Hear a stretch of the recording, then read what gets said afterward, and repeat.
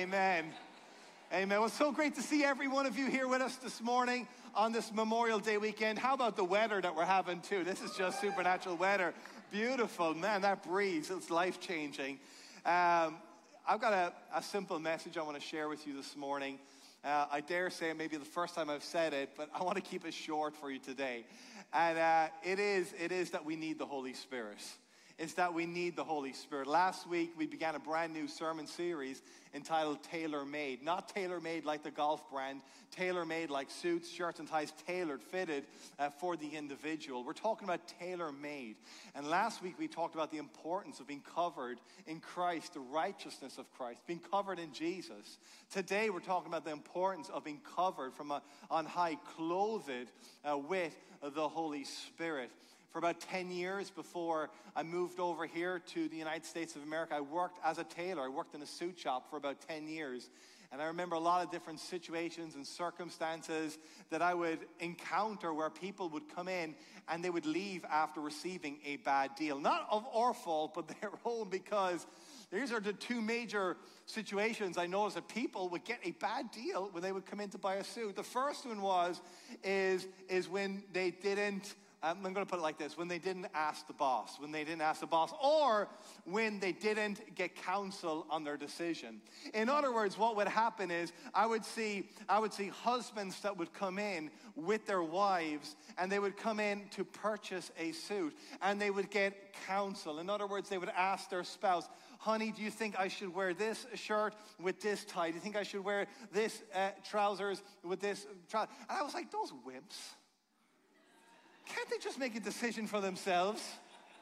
Why are they asking now, I was a single man at the time, so, it's changed a little bit since then, because I learned a valuable lesson in the suit shop, the happy wife, happy life, because I would notice the guys that would come in on their own and make a decision for themselves, and they would pick out the suit, shirt, and tie.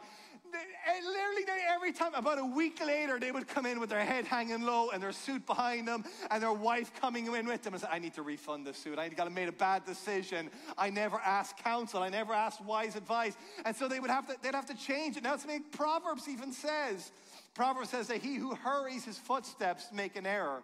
Or those without counsel, plans fail, but with many advisors bring success. Without counsel, plans fail, but with many advisors can bring forth success. Now, we understand, church, that we face an enemy. Our battle is not with flesh and blood, but against principalities of darkness. And I would say to you that there is an evil spirit out there that wants to disguise itself to deceive you. But we have the Holy Spirit who's here to bring discernment and to give us direction. That's why, graduates, is so important. As much potential and as you're moving into this new season of life, we got to remember we need the Holy Spirit. Now, let's look for context today at an unusual passage to bring forth this truth from Joshua chapter 9, verse 1 and 7. Joshua chapter 9, verse 1 and 7. And reading these few verses, it says, as soon as all the kings who were beyond the Jordan, the hill country, and in the lowland, along the coast of the great sea towards Lebanon, the Hittites, the Amorites, the Canaanites, the Perizzites, and the Hivites, and the Jebusites heard of this. They gathered together as one to fight against Joshua and Israel. They gathered together a coalition to fight against Joshua and Israel. But when the inhabitants of Gibeon, they heard what Joshua had done to Jericho and to Ai, that they on their part acted with cunning measures, and they went out and made ready provisions and took worn out sacks for their donkeys and wineskins, worn out and torn and mended with worn out patched sandals on their feet and worn out clothes. And all their provisions were dry and crumbly. And they went to Joshua in the camp of Gilgal and said to him and to the men of Israel, we have come from a distant country, so now make a covenant with us. In other words, make a deal with us. Now Israel have now entered into the promised land. The long-standing promise that God gave to Israel through Moses when they were in bondage in Egypt well over 40 years ago when they were in this place. And God gave them this promise that he would bring them into a promised land, a land flowing with milk and honey. Now, God was true to his promise. He brought them in. And as he's bringing them into the promised land, he's giving them this commandment in Exodus 34:11, which was to observe what I command you this day. Behold, I will drive out before you the Amorites, the Canaanites, the Hittites, the Perizzites, the Hivites, and the Jebusites. In other words, everyone who occupies that land, I've given you this land. I'm driving everybody else. This is a land to be separated and consecrated for Israel. This is a land that is your promise. You are to go out and take hold of it. And we see right at the beginning of Joshua, God says, every place that the sole of your foot treads, I'm giving you this land. And so they're coming into the season where they faced Jericho, the walls, and the walls have come crashing down. They faced some challenges at Ai, but God brought them through. And they're seeing God deliver them on every side. And they're coming up, and in a sense, they've got the hill country. They've got the most prime part of the land, and they're looking down, and from a military perspective it looks like that they have the advantage. They can see their enemies that would be coming before them. Israel, it seems like they have it all together, but the Gibeonites, they come with a different strategy. They come with a different strategy because the Gibeonites, unlike the rest of the nations, they look at Israel and they go, we can never defeat Israel. We can never defeat the God of Israel. It's incredible, church, because the enemy of God's people knows more about what God can do than even God's people themselves know what God can do. And sometimes we got to realize that we have got the King of Kings and the Lord of Lords on our sides. We've got the great I Am on our sides. That the enemy understands this, that he's got no hope against the King of Kings and Lord of Lords. So instead of coming out and fighting against Israel, they come up with a plan, a strategy, a scenario where they take worn out clothes and they make it look like they've come from a far country to deceive Israel, to bring deception to Israel. Israel is ready for a war, but they missed the wolf in the camp. They are ready for a war, but they missed the wolf in the camp. They missed the wolf in their midst. The Gibeonites come as a wolf in sheep's clothing, if you would, because Jesus would even talk about this in Matthew chapter 7, verse 15 and 16.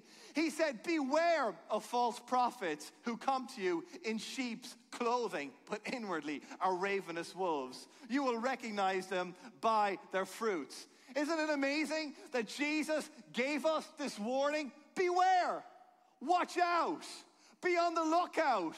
Know that there are those that will come into your ranks that will look like they are weak.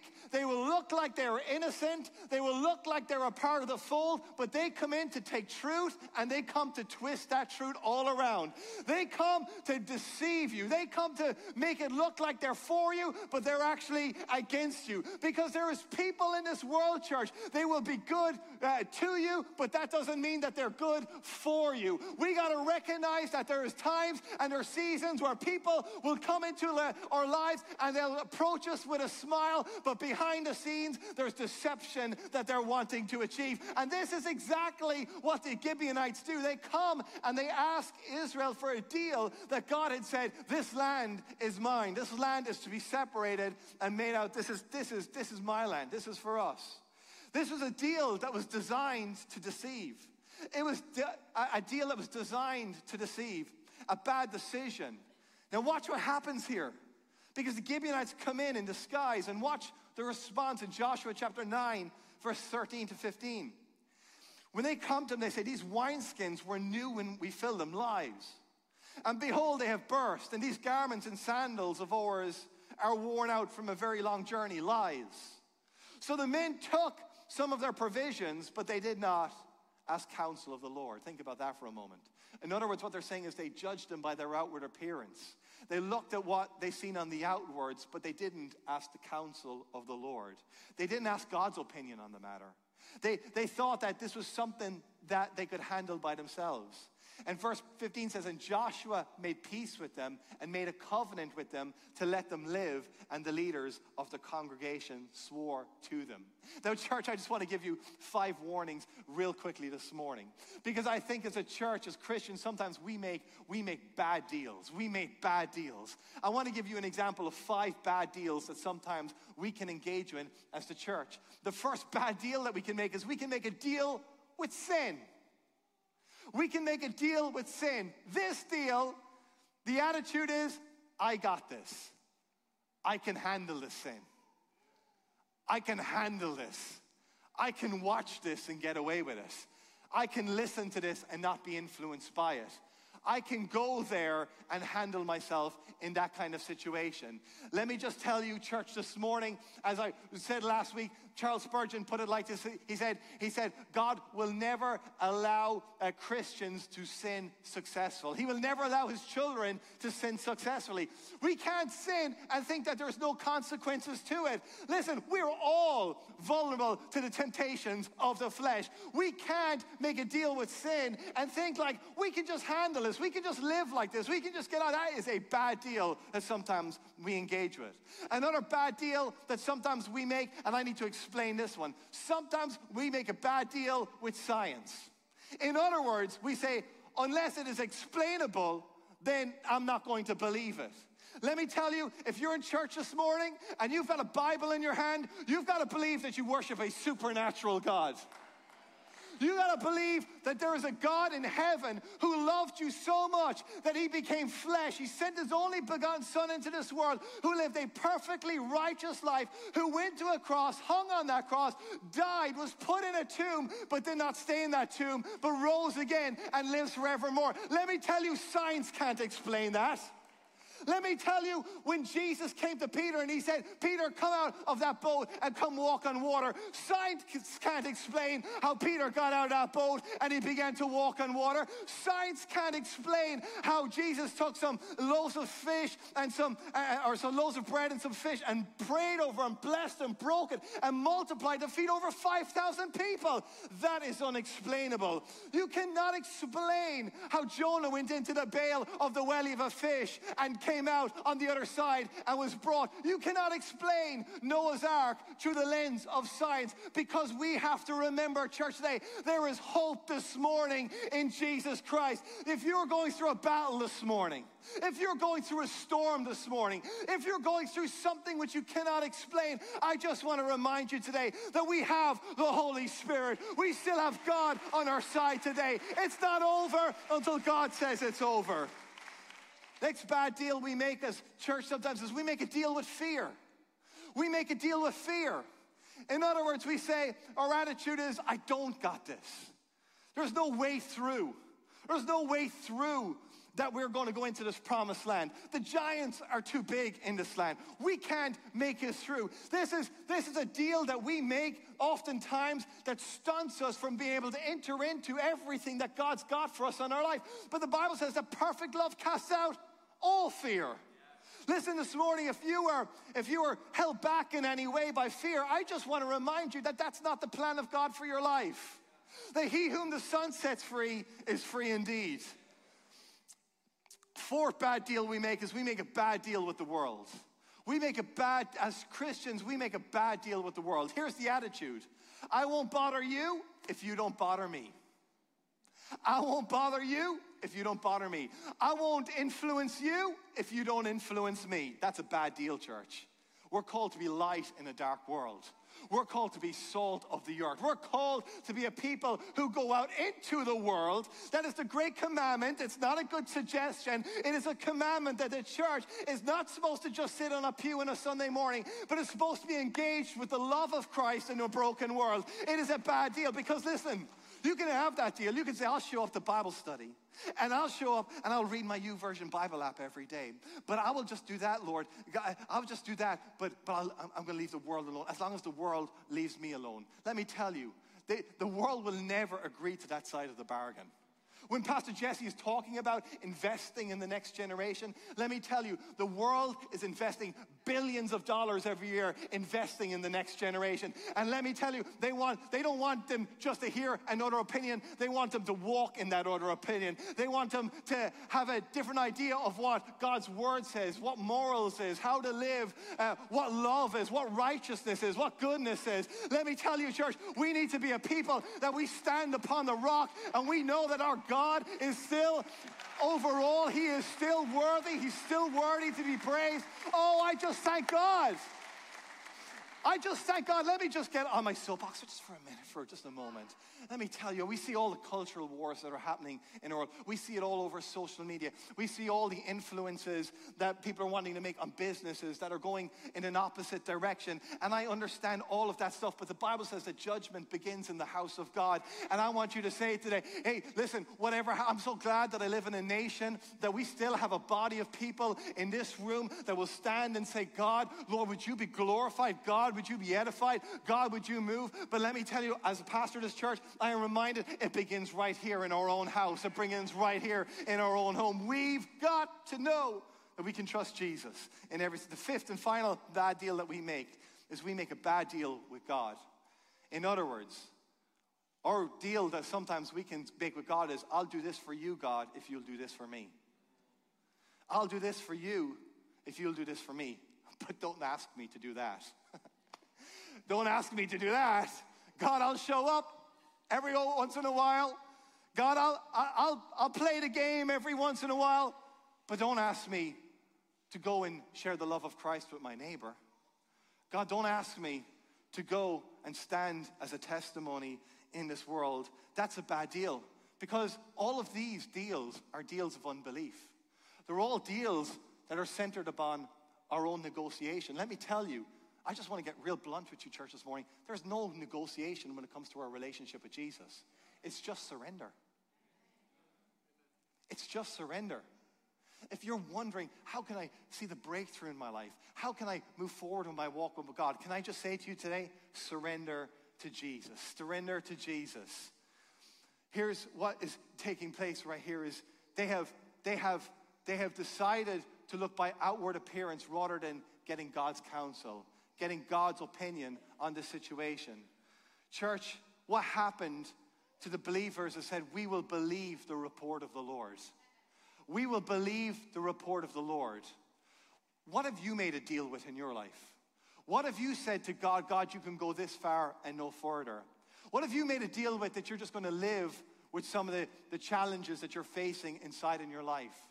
When did we stop going before God and saying, God, we will believe your report? Yes, the rain may come. Yes, the storms may come. Yes, the challenges may come. But God, I'm going to believe you for supernatural healing in my life.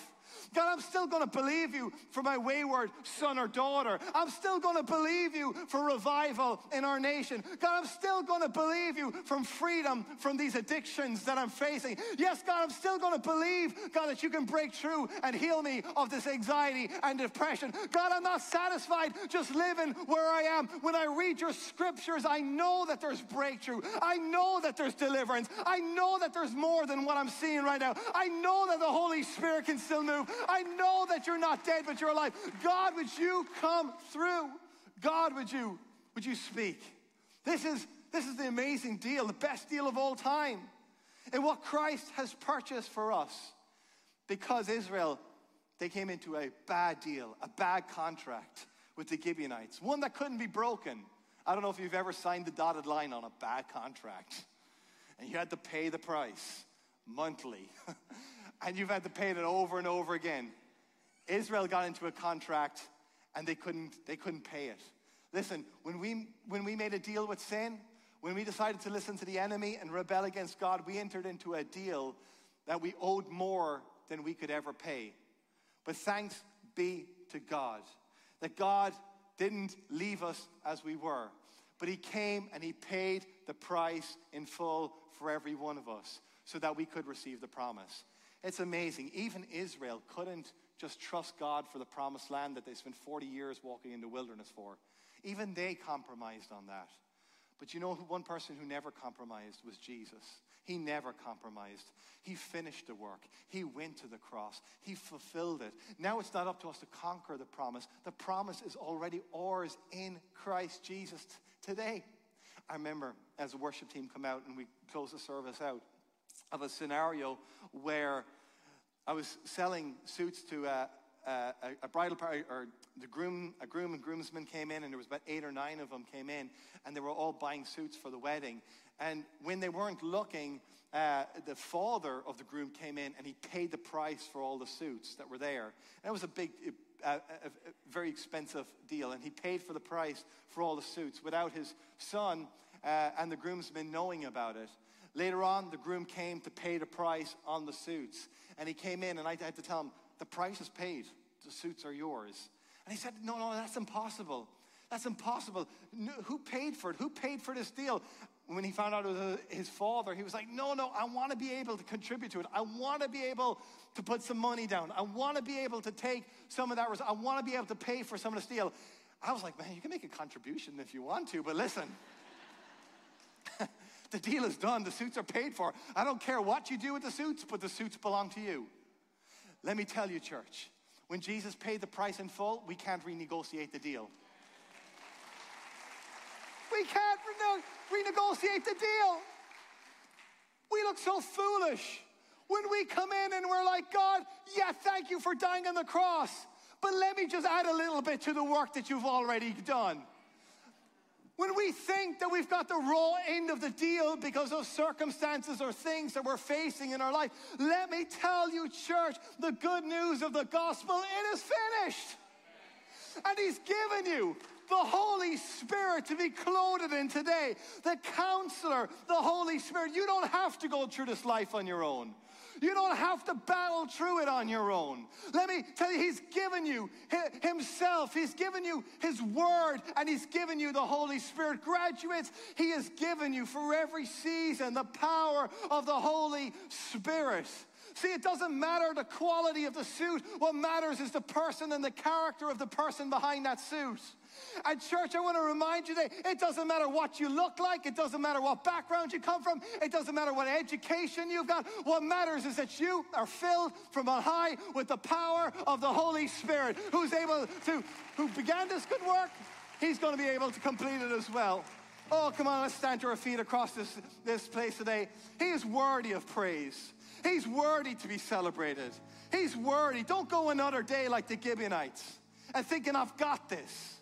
I've got this. This is small. This is something I can handle. Listen, church, there's none of it that you can handle.